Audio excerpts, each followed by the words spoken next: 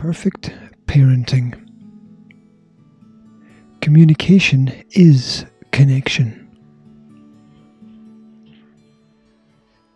Think carefully about what you say and how you say it. Your external voice will become the internal conscience that whispers to your child when you are not there. Words may be invisible, but they can hang in the air long after they are spoken.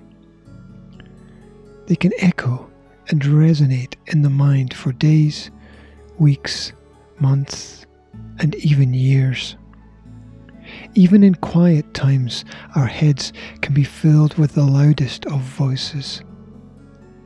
We rarely escape the values of our own parents, even in adult life.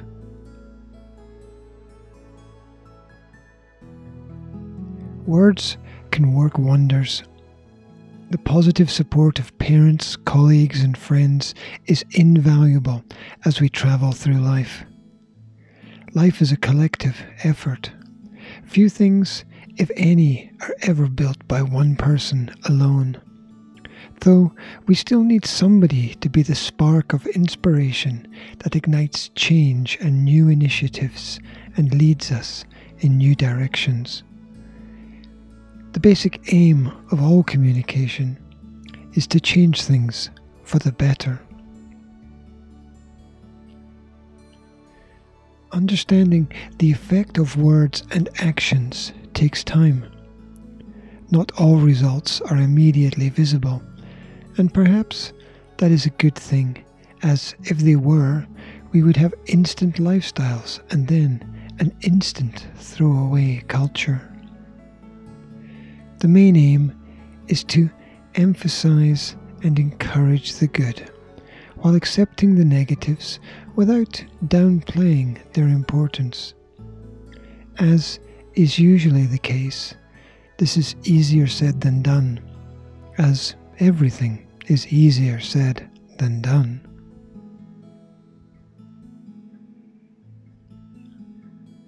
Always be honest, direct, and polite with your children. All three of these will save you time. Honesty requires no explanation. Direct should always be pertinent. And doors are always open in life for those who have manners and are able to wait their turn. It is also vital to find the right place and the right time to connect. Children will remember where and when, just as much as the how and why.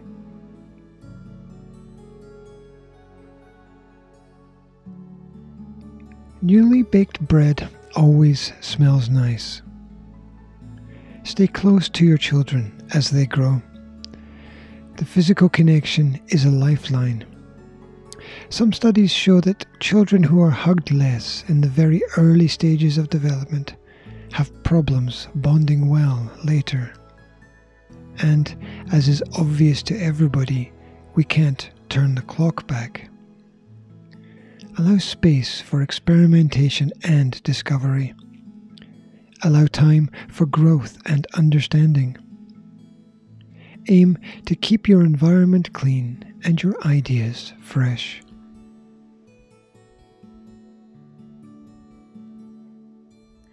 It is not just important to embrace the conversation, but also each other. You can't be social at a distance. Physical contact is the basis of human trust.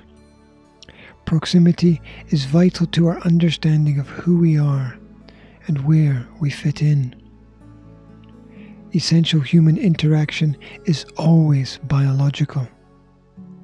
This means that we transfer not just ideas, but information that affects all of the senses.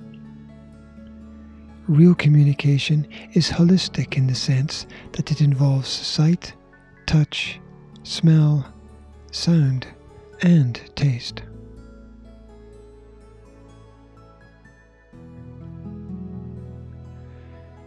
Silence is a very misunderstood tool.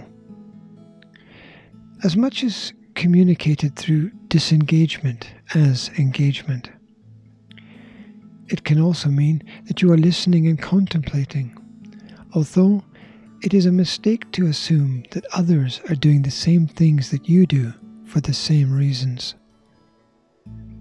There are few better pieces of advice than trust but verify, and always paddle your own canoe.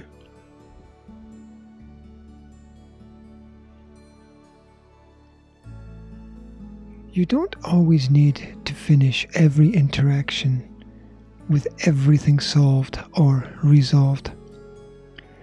Life is a process. You don't always need absolute or complete solutions. Working together is as much a solution as finding the solution itself. After all, once the cake is baked, what next?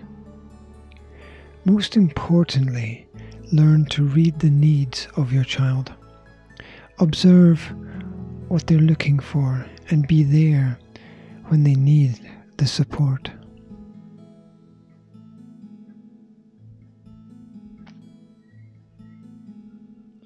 Connection is a two-way street, and it's what you know that takes you where you go. Find a set of practices that work for you and update them when needed. Seek to display a calm yet authoritative body language. Engage regularly in the skill of listening and self-assessment. Use open questions to encourage more than yes-no answers. Know that it doesn't hurt to ask for permission before giving feedback to older children. And sometimes it's best to finish a difficult conversation by offering to follow up later. Thank you for listening.